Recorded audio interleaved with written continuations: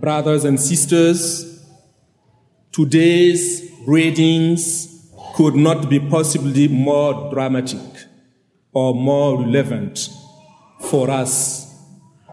They bring us face to face with the fact that each of us, like the Israelites and the disciples in Capernaum, are called to make a choice for or against the true God. In theory, the choice is simple. Who would choose against God? But in practice, such a choice is challenging and hard because by its nature, it demands fidelity every day. Fidelity in each decision. Fidelity in all the various aspects of our life. In the first reading, after the tribes of Israel had finally arrived in the promised land, Joshua assembled them and confronted them with the following choice.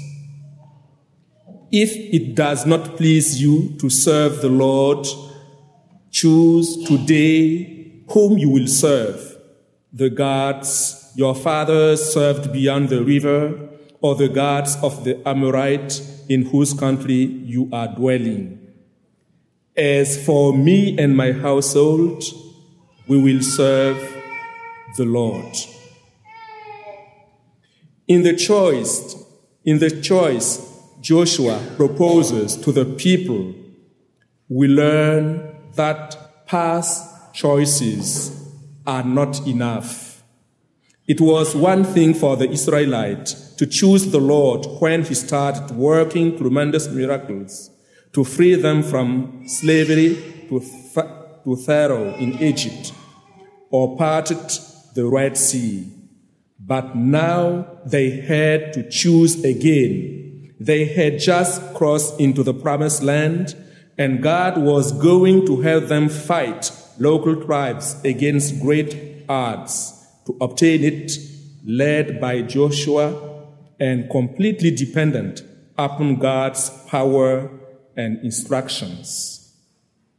They needed faith in God, and hence Joshua, on behalf of God was forcing them to renew that choice.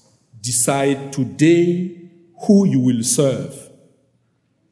Joshua helped the Israelites to see that they couldn't serve both the true God and the gods their ancestors worshipped. Jesus would say the same later. A man cannot serve two masters. You cannot serve both God and Mammon.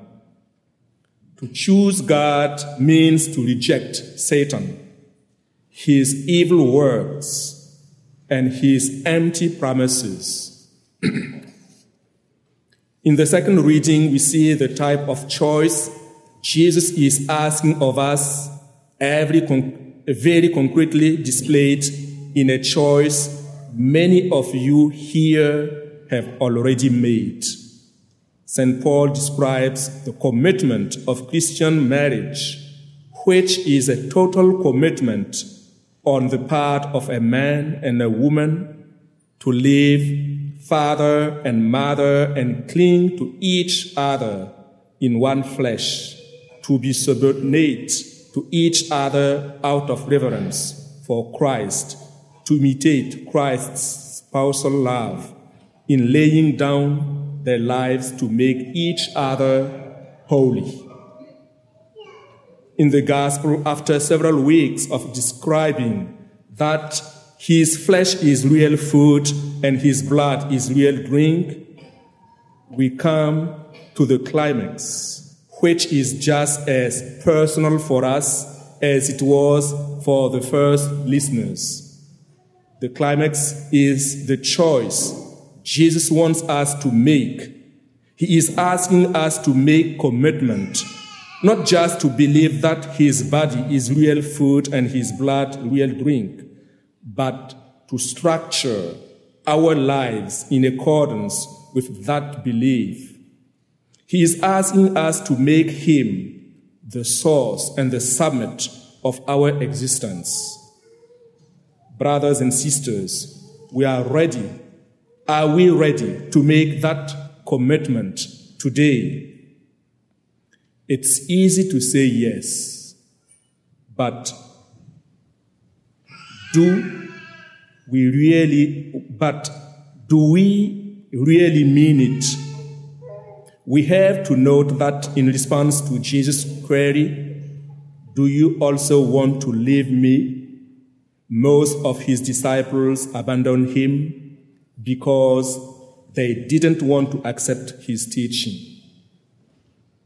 The response Jesus hoping for is for us to echo St. Peter, Lord, to whom shall we go? You have the words of eternal life. We have come to believe, and we are convinced that you are the Holy One of God. Brothers and sisters, may we, like Joshua, say, as for me and my house, I will choose the Lord.